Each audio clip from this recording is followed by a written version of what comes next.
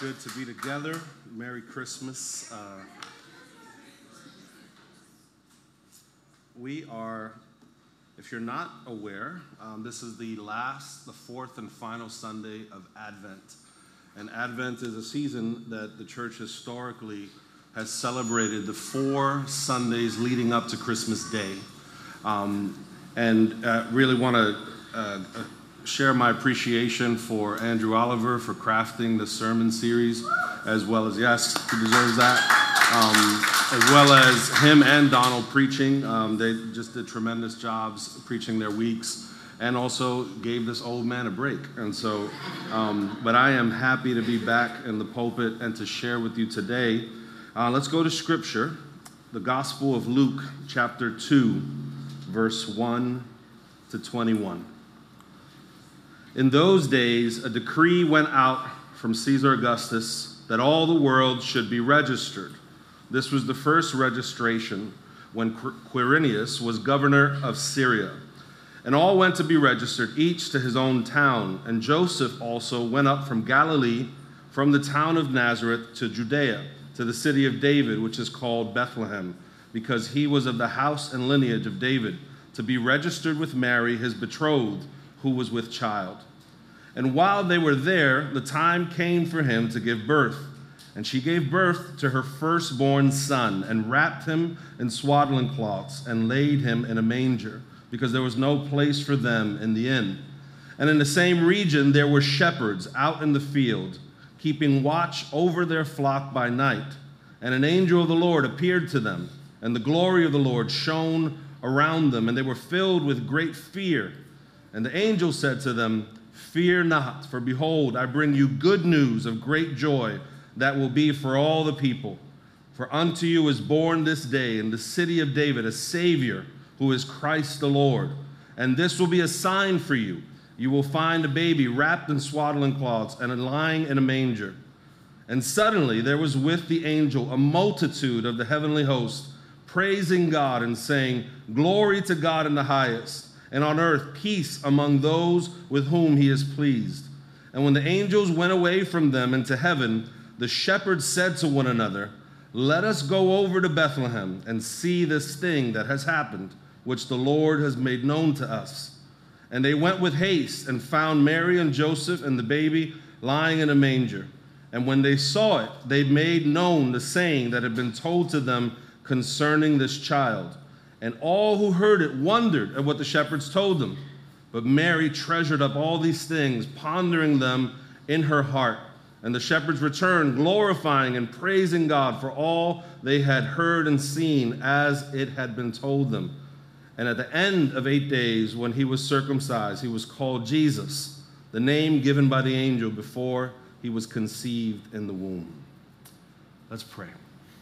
Lord Jesus, we thank you for this incredible moment that we get to gather as your people, and we come to your word with expectant, hungry hearts, and we ask that you would speak to us, cause your word to come alive to us, especially on this incredible day where we celebrate the incarnation, when you became flesh and entered into your very creation to redeem us, to rescue us, to demonstrate your love.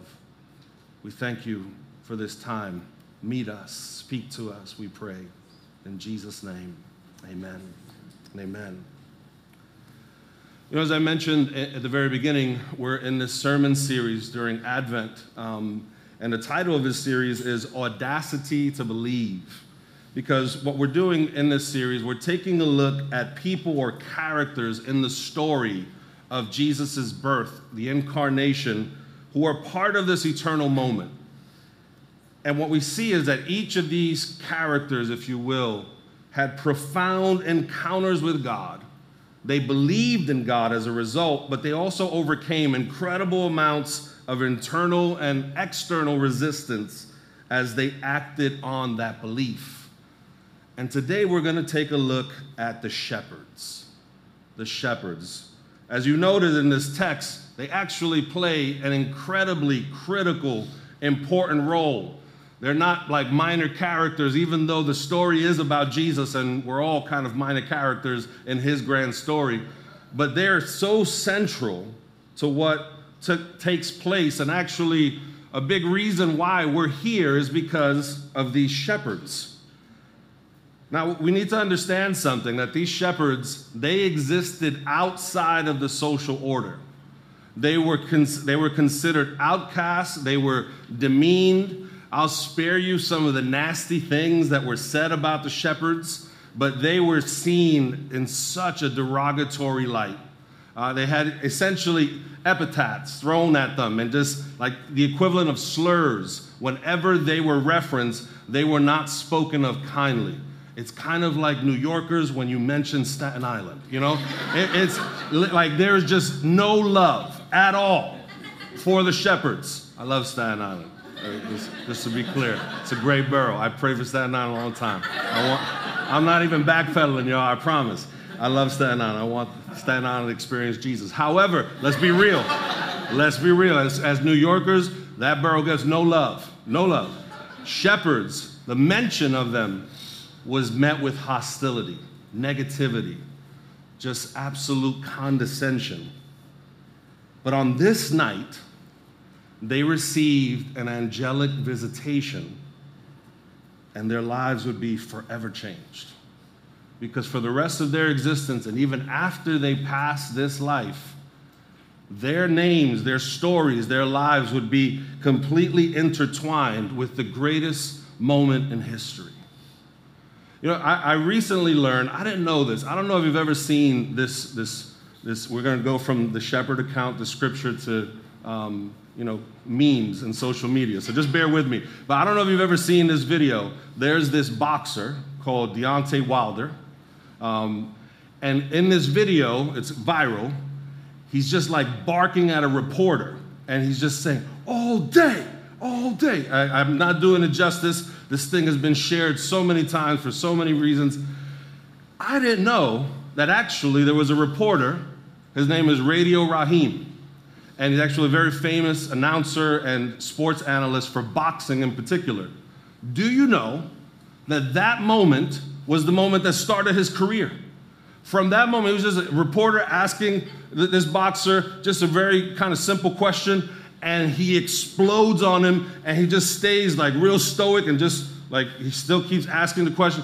He was on Joe Rogan not so long ago, and he was telling the story. This is what launched my career. Could you imagine being yelled at, and that makes you famous? That actually changes the course of your life. From one day you're renting, and then the next day you own a palace, and you're like, what made the difference? This guy started yelling at me. Like his life changed in that moment. These shepherds were out in the field doing what they've done every single day. What they've done that has actually garnered them ill treatment from society. They're just doing their job. They're providing a really important function for society. They're raising animals that people live off of and feed off of and use the garments and the skin for garments. These people are absolutely essential. And yet, every single day, they're treated with ill treatment. And yet, in this moment, their lives were changed. And think about this. The shepherds were visited by angelic messengers who told them of what actually just transpired that would change the course of history. Just think about that for a moment. God announces the greatest thing that humanity could ever hear, that he has acted, that the Messiah has come, that what's broken, what's missing will now be healed and fixed.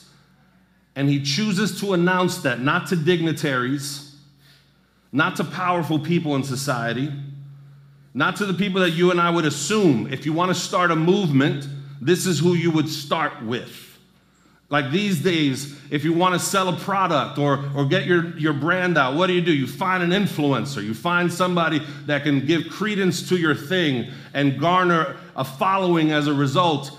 This is the worst choice ever if you want to start a movement the way we would understand it, because the choice to choose shepherds who from every interaction they would have, they would be met with scorn and ridicule and no respect. Really, like, no. Have you ever been in like a crowded area? Not so long ago, went to Bryant Park in December. I'm saying not so long ago because I want to put this memory behind me. I just wanted to be with my wife, spend some time with her. She likes Bryant Park, and so we go there, and oh my gosh, the tourists, there was so much. It was just like, get me out of here. And so I endured it because I'm just a great husband. And so, but it was a lot. But this was an interesting thing. There was somebody famous. Don't know who it was because I had zero interest. It was just too many people. And people reacted to this famous person, and they're trying to get an autograph because that's what people do. When they respond, when they see someone famous, influential. Nobody was asking shepherds for selfies, back then. Nobody cared about shepherds. Nobody wanted to be around them. And yet God chooses them to be the first to hear this incredible news. It's something really amazing about a God who would go to those who are forgotten, who are treated poorly, who are the outcasts, who live in the margins of society, and say, if you want to hear my good news, you have to hear it from someone that you probably ignored your whole life. God reverses the tables. It's upside down the way he works. And in this moment, these shepherds hear this incredible news. And now we begin to see the audacity of their faith as we unpack their actions. Imagine these shepherds, these angels visit them, tell them this incredible news that Jesus has been born. But actually, we don't see their audacious faith surface till a little later. See, it didn't surface when the angels were telling them what happened. And it didn't even surface when they went to Bethlehem to verify what happened. It surfaced when, after everything was said and done, notice the actions of these shepherds. Once they went to Bethlehem and verified what the angels told us were true, what do you find them doing? They begin to spread the news of Jesus' arrival to everybody, to the very same people who scorned them, who mistreated them, who didn't see them as people. They were the ones going to all and saying, let me tell you of what has happened in Bethlehem today. Now, what we're getting at is that at this moment, the social and religious outcasts of that time, they've had an identity change from this encounter with God as God proclaims the good news to them. And when they began to preach the gospel of Jesus, the good news of God's arrival, to the very people that treated them like they were nothing, that's when you know they had authentic belief. You knew they really believed at the moment where they were willing to share the good news with people who treated them poorly. For us, what that translates is that often you don't know that you have real faith, authentic faith, until you're called to treat people kindly who have mistreated you, to share love with those who have not shared love with you. These shepherds, they go and preach the gospel to people who their whole life have given them nothing but awfulness. That's where you know their faith is sincere and their belief was actually true, because they were willing to cut through all this stuff and be met with all this societal perceptions and resistance and probably be seen even more negatively now. Like, oh, these people who we thought nothing of, now they're going around telling us this crazy story of a baby in a manger and this is the Messiah. And they couldn't care anything about that. They would not be silenced. They kept sharing the good news with the very people that awfully treated them their whole life. One of the things that to me still strengthens my faith in the reality of the gospel is when I've seen Jesus transform people's lives and I watched them love people who treated them poorly. It's undeniable to me that Jesus is real in those moments when you see how God's power can transform a human heart to actually treat someone with love who treated them awfully. I think about African American Christians during the civil rights movement as dogs were being sicked on them and fire hoses were being put on men, women, and children just because they were trying to fight for the right of equal treatment, a treatment that was promised to them in our Constitution, in our founding documents, and yet they still found a way to love people who were treating them heinously. I think about St. Patrick. How many know that St. Patrick is the patron saint of Ireland? But he's not from Ireland. Do you know that? Was not born in Ireland at all. He was actually born in the UK, in England. And he was abducted, kidnapped, brought to Ireland by barbaric tribes of that time, and they mistreated him awfully. And yet, under their care and custody during that experience, he came to faith in Jesus. Somehow he escapes. And he goes back home, and guess what he does? The love of God compels him to go back to Ireland, to share the gospel with the very people that abducted him and treated him like nothing. The gospel has a way of transforming us, the way it transformed the shepherds, that from one day to the next, we find ourselves loving and preaching and sharing good news and being kind and just being gracious toward people who have mistreated us and not seeing the dignity and the inherent worth that God created us to bear. If the good news is truly transforming you and I, if we find in ourselves the audacity to believe and true faith is growing, the evidence of that is not found in how loud we sing, in how many times a year we gather in a setting like this.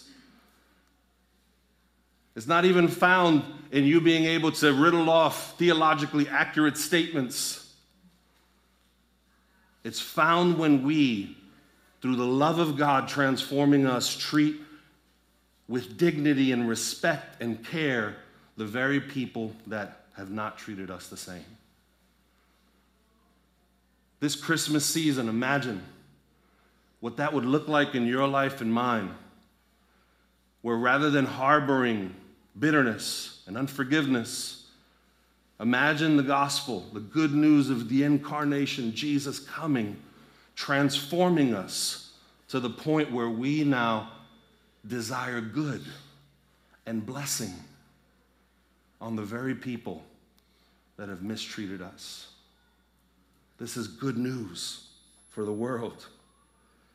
The gospel is true and real when we see these evidences of us loving people that, by all accounts, should be our sworn enemies. I realize this might be touching a nerve for some of us in that you're preparing to have dinners with people that you choose to see only once a year because it's not easy, because being in the room stirs up all sorts of stuff.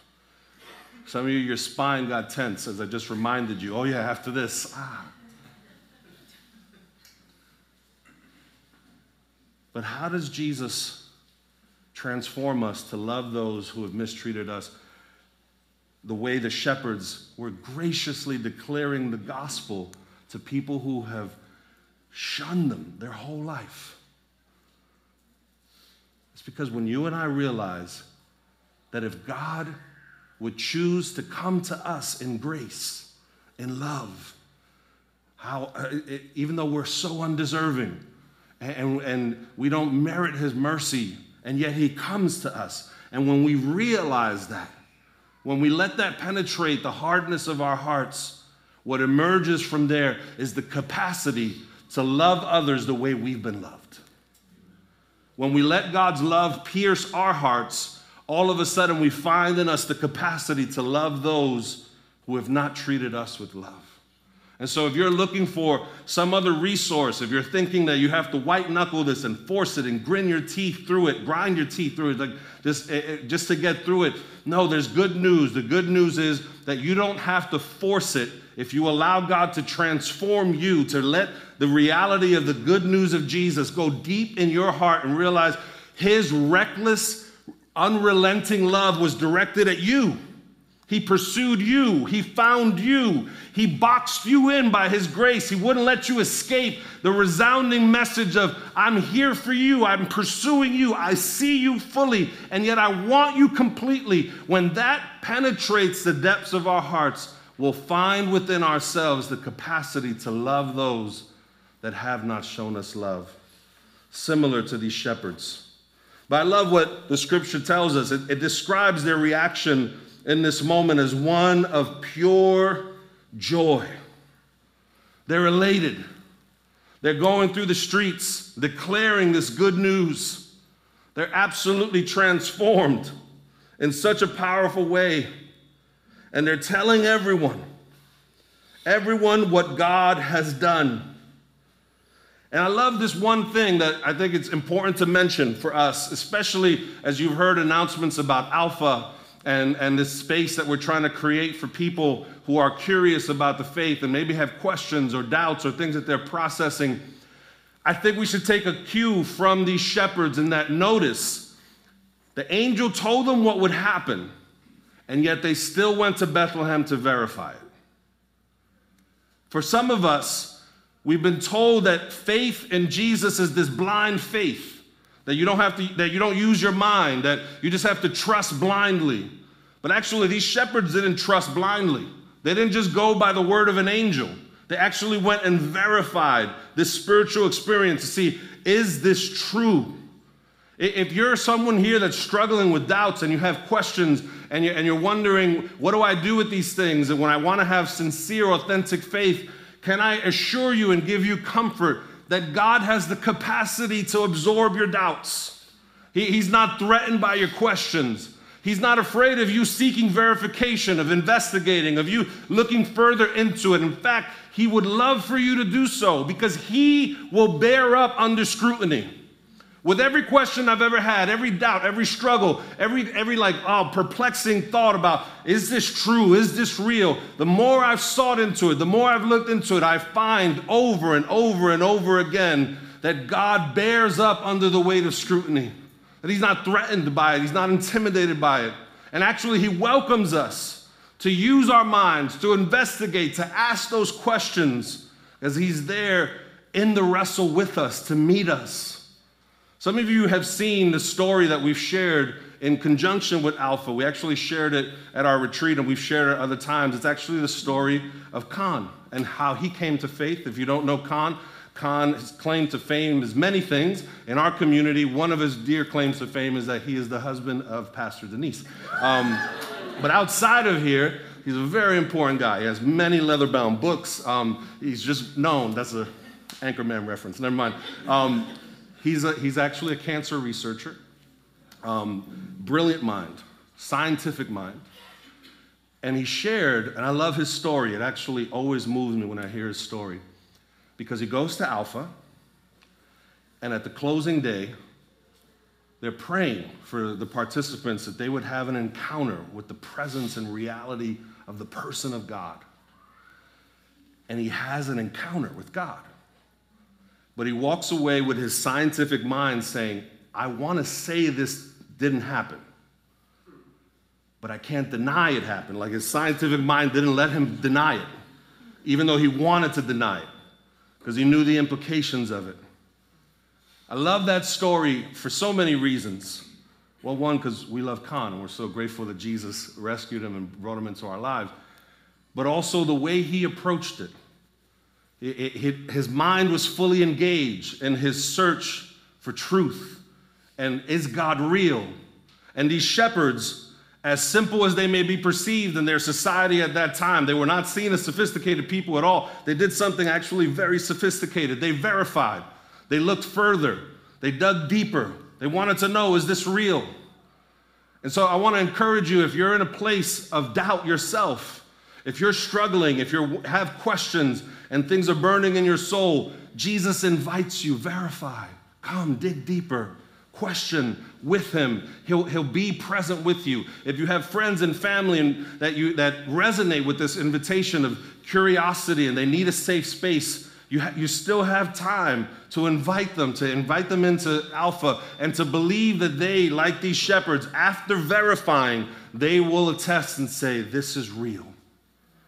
But I love one other thing about these shepherds, as I alluded to just moments ago, was just the essence of their joy. As they told the good news, their retelling was marked by unbridled joy. I think that's something for us to just sit with, especially for those of us that have been walking with Jesus for a while. If we're honest, one of the things that can easily happen for any of us, you may not lose your faith, but you could easily lose your joy. You could still find yourself saying, I believe. You'll debate somebody. You have cogent answers. You're firm in your faith. You can dot the I's, cross the T's. You know what you believe, but does your heart feel what you believe? Is there joy? These shepherds were marked by joy, and that was the essence of their telling. You know, as they were telling this, they weren't trying to give these deep apologetical answers. They weren't giving PhD treatises to people. They weren't having debates and panels, and they weren't, it wasn't this big thought out thing. They were just people marked by joy. And they were a force to be reckoned with. As they spread the good news, they were going from person to person, retelling this joy. Why I think that's something that you and I should take note of is because oftentimes, if you're like me, you can get stumped and say, man, I want to share the gospel with my friends, with my family, and I got to be armed with all these cogent answers, and I got to read up these books and these scholars and this, and all of that has its place. But you know what should never be lost is just the unbridled, pure, simple joy of you and I saying, I've been rescued. I've been found. God pursued me. I believe in the grace of God. And there may be questions thrown at you, and they may push back, but you showed up in the simplest way that you and I can ever show up. That's undeniable, and it's a force. I remember the person who God used to stir my imagination about what this must be like to follow Jesus. He didn't say a word to me for weeks, but I would see him walk my neighborhood carrying a Bible. This kid went from one day to the next being the most popular guy in our neighborhood. All the guys wanted to be like him. All the girls wanted to be with him. He was just an incredible dancer. He was popular in the clubs. His dad was one of the most biggest drug dealers in our neighborhood. He had clout. He had respect. And from one day to the next, he's walking around carrying a Bible and telling people Jesus loves you. And as I watched him, as I'm hanging out with his brother, me and his brother are getting high, smoking weed, I'm watching him and say, what made him leave everything we're pursuing to go and walk around with a Bible and tell people Jesus loves you? It wasn't the sophistication of his answers that got me curious. We didn't even have a conversation yet. It was the evident joy that I could see on his soul that let me know he has something that I don't. Imagine if you and I, in our world, in our relationships, in our workplace, with our family members, if we could be that presence of joy. That they may say, I don't fully believe what they believe. I wonder what they believe. I'm not sure where they're coming from, but one thing I can't argue with, they're the most joyous person I've ever met. Through suffering, through setbacks, nothing takes away their joy. I tell you, that will gnaw at people's souls for far longer than some sophisticated answer. So if you're here, you're wondering, how could God use me? I'm timid. I don't know what to say. I get stumped. I don't want to talk about faith. It's like one of those conversations you avoid. That in politics. Just don't talk about it. But you believe what you believe. You know it to be true. It changes your life, and you wish you could be sharing it actively. I got good news for you. Just show up places and be joyful. You could be joyful and silent and make that difference. People will notice. They'll wonder. They'll spark curiosity. In moments when they're not around you, they'll remember, man, there's something about that person and the way they live that makes me want to take a second look at the God that they believe in. These shepherds were marked by joy. Because notice what the angel didn't tell these shepherds. The angel never told these shepherds, go and tell everybody. Read the text again. The angel never said, after you see the baby in the manger, it's your job to go and tell everyone. The angel just told them what happened. They went and verified, and then on their own, they couldn't help it. They were telling everybody. That's what pure joy, bubbling up from our souls, will do. It makes us giddy. It makes us silly. We lose care. Have you ever seen people when they first fall in love, how idiotic they act? You know, like they just lose all sense. It's just like, oh, you're weird. And you give them a pass. Why? Because you know what love does to people. It makes people act silly. It makes us do silly things. When the love of God gets deep inside your heart and transforms you and gives you this sense of joy that you've been found, you've been rescued, how could we not effortlessly, not mechanically, just organically, just all the time, whenever we have an opportunity, tell people of the one that we love? This season, be mindful of those around you that need the good news of Jesus. Pray for family members and friends and neighbors. God is knocking at their heart in ways that we don't often realize. I'm always amazed when you get into conversation with people, sometimes people that you would least expect would have curiosity or questions or longings that are pointing them to God, and you find out deep in the recesses of their heart, God has been pursuing them. And if we show up in those moments, joyfully announcing, the Messiah has come. The Savior has come. You know what good news that is for New Yorkers who are looking for salvation in their careers, who are looking for salvation in the accumulation of possessions, in accolades, in fame, in notoriety, to be told salvation has come. And it's not in anything you could pursue or you could do. It's in a person. God himself. He has come. You could stop chasing because he has arrived. What we long for is here.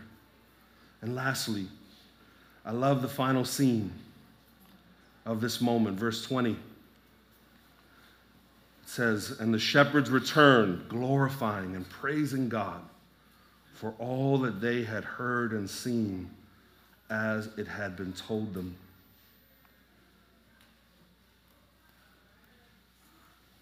These shepherds had an afterglow to them.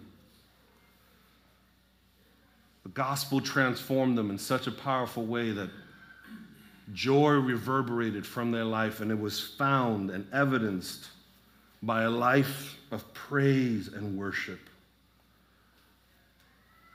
Not only do we know that we have audacious faith when we find ourselves loving people who have mistreated us, forgotten us, demeaned us, but we also find evidence of audacious faith when we commit to a life of worship, a life of glorifying God, regardless of what comes our way.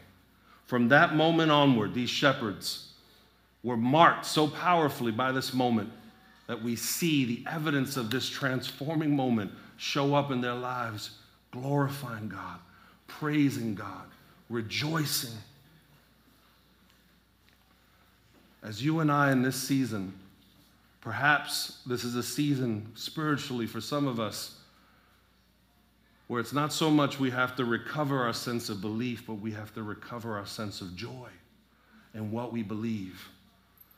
And one of the ways that joy is most expressed is by being a person who commits to a life of worship, who centers their life around the being of God, intimacy with God, growing in relationship with Him.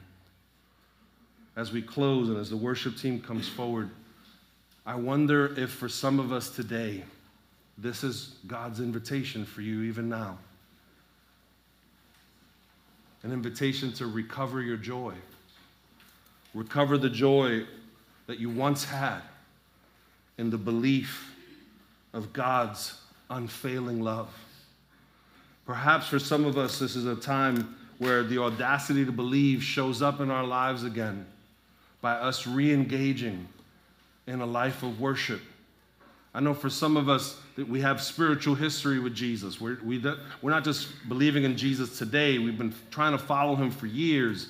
And perhaps there was a moment in your earlier times where your life was marked by a joy that came from worshiping Him, just being with Him, declaring His goodness, like these shepherds who, when they experienced the goodness of God, they expressed their experience in worship. If you're here today and you believe in Jesus, but you sense a diminishment in your life of worship, where worship is an afterthought, it's not what fuels your life, it's not what your life is centered on, perhaps today God is meeting you and inviting you to return to a place of worship, where worship is at the center of your life, a life that's marked by joy, because you have come to believe in the good news of Jesus. Can I invite us to stand?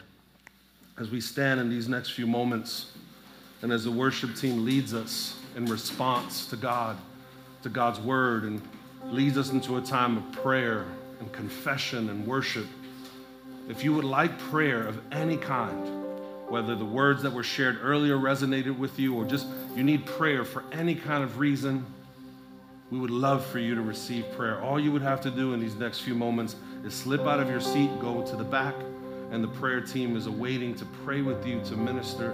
And so I want to encourage you, don't let this moment bypass you. Seize this moment. If you need prayer, go and receive prayer in these next few moments. Could I invite us, if you feel comfortable doing so, could we raise our hands in the presence of God? A posture of surrender, a posture of receiving, where we literally reorient our bodies and direct our bodies to the presence of God. Say, God, I'm here. You have my attention. And let's worship Him in these next few moments. Let's meet Him in His grace as He is here, wanting each and every one of us to taste His goodness again.